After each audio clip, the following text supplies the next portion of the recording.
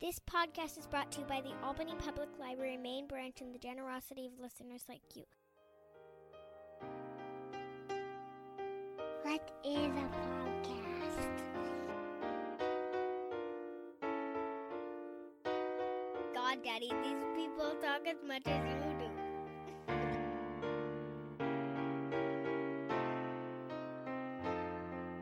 Razib Khan's unsupervised learning. Hi guys, you know that genetics plays a huge role in our health, and more people are using genetic testing to determine risk for diseases like cancer for themselves and their kids than ever before. So I want to tell you about Orchid. It's the only company that does whole genome testing for embryos, testing before your child is born. If you're doing IVF, this is a clear choice now because now you can reduce risk for thousands of single gene disorders, including heritable forms of autism, pediatric cancers, and birth defects. Check them out at orchidhealth.com. Hey everybody. Welcome to this episode of the Unsupervised Learning Podcast. Today, I am here with a friend of the podcast, a friend in real life, someone I've known for a long time, Dr. Gregory Clark. Dr. Clark, Greg, is an economic historian, and he has had some transitions, I think, in terms of academic affiliations. He'll talk about that a little bit. But first, I just want to mention a lot of you might know Greg from his books, A Farewell to Alms, A Brief Economic History of the World, and I believe The Sun Also Rises, and Surnames in the History of Social Mobility, which is going to be relevant to a conversation here. He'll have another book out soon. We can talk about that soon-ish. It's been a while. He was on the podcast before. So, I just want to, Greg was a professor at UC Davis where I went to graduate school, so I saw him a couple of times there. We saw each other around. And I will say, Farewell to Alms, when it came out, I think 15 years ago now, it made a huge splash. It's a really good book. I think Brad DeLong at Berkeley said is one of the best economic history books he had ever read. I remember it was very notable, made a big splash. I wouldn't say it's super controversial, but, there's a little stuff in there about elite overproduction, what Peter Churchill would call elite overproduction, basically, but downward social mobility. And so that's why I kind of took an interest into it, just from an evolutionary perspective. Greg has kept going down this path. Recently, Compact Magazine wrote an article, or Michael Lind wrote an article. It was I don't even call it an article. It was a vomited paragraph after paragraph, but it was about some group called Eugenicons. Some of Greg's work was in there, just a lot of different things. I'll link to that and Greg's response in Quillette about his own work. So with that, tell us where you are now, Greg. I know you're recording from Denmark, so explain why. So I've retired from the University of California because we have one of the world's most generous retirement plans. And so you can retire, take your salary from there, and then take another job. And I have this position that's funded by the Danish National Research Foundation. And what I've come to Denmark to do is actually to see if I can link up with people here and look at the very, very good register data in Denmark and explore social mobility here, because Denmark's regarded as kind of poster child of a very high mobility society. My speculation is that their social mobility won't be any higher than it is in England. And so that's why it seemed an interesting challenge. And with that money from the National Research Foundation, we're able to have a couple of assistant professors and a doctoral student and a researcher. And so this is just a new adventure for the next 5 years. For 1600 as it is now, that all of the social changes, the Industrial Revolution, enfranchisement of the working classes, the changing status of women, the changing status of the family, the fertility transition, none of it seems to have made any difference to the rate of social mobility. And then the third part of the paper, and for some reason, I'm still stunned as to why people find this outrageous. It turns out that there's a relatively simple model developed by Fisher in 1918, which calculates under additive genetic transmission what the correlation will be of any set of relatives in a family tree. And this data fits that model as long as there's a correlation of about 0.57 in the genetics of these social outcomes between partners. And it fits that model for the 18th century, the 19th century, and the 20th century. And it fits it extraordinarily well. I mean, when you fit this, the R squared of the fit is like 0.97, 0.98. And so that is, as I say, it's very surprising. And it has this bizarre implication that most of our life outcomes somehow are determined at birth, and that social interventions really play very little role in these outcomes. So that's the core of the paper. But it turns out that I've had all of this time in 9 years to develop ancillary evidence. And so that's also some of it reported. And with a colleague, Neil Cummins, we managed to assemble a database of 1.7 million marriages in England from 1837 on. And from those marriages, because they give the occupations of fathers and father-in-laws and grooms, we can infer how tightly people are sorting in marriage. And the underlying phenotype assortment that data is suggesting is 0.8.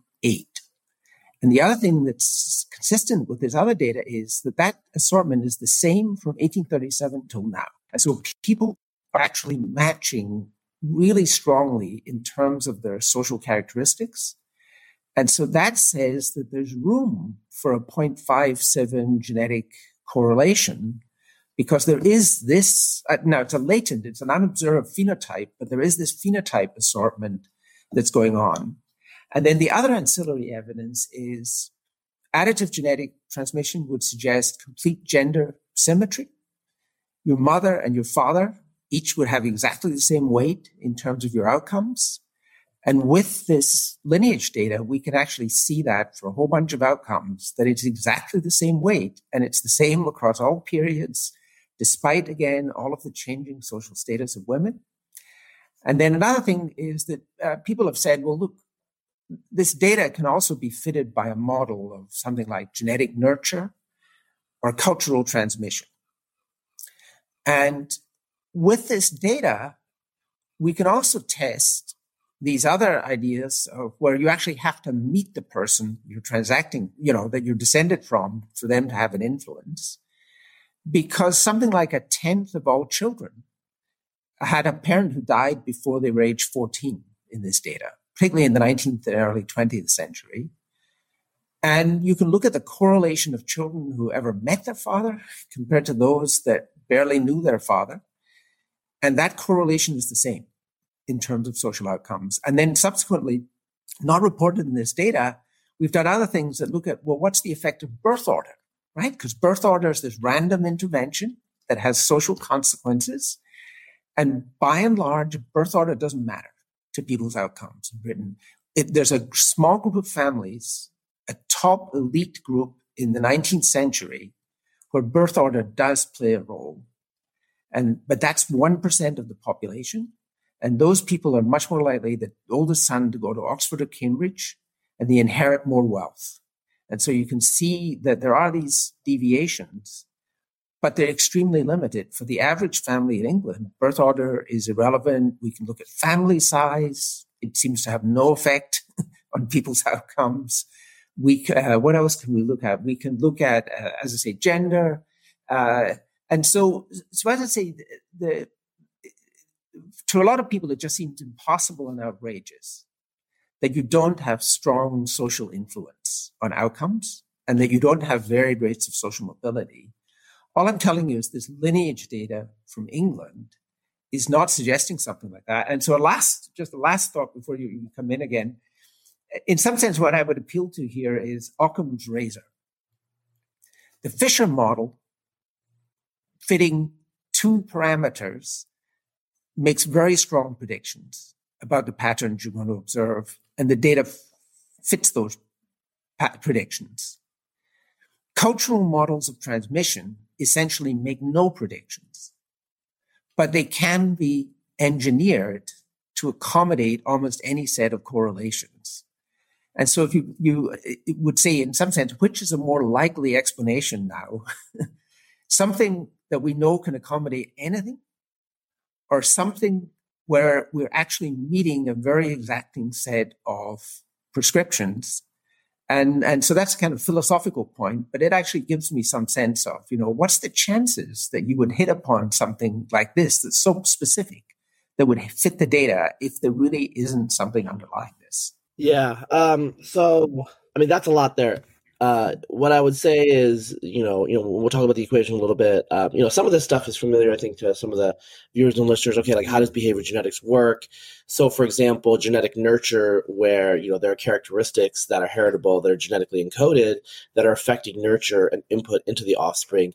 Obviously, if you're a widow or a widower, your spouse is not there contributing to genetic nurture.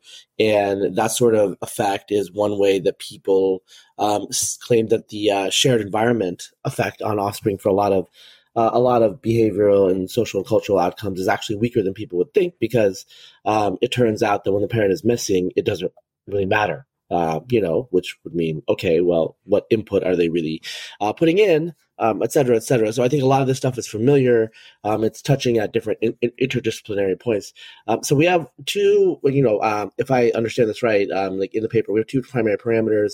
You're looking at H squared, or heritability in the narrow sense. It's not really a squared, but we want to get into that. It looks like a squared, okay? Lowercase h squared. And then we have M, and the M is the measure of the assortative mating, right?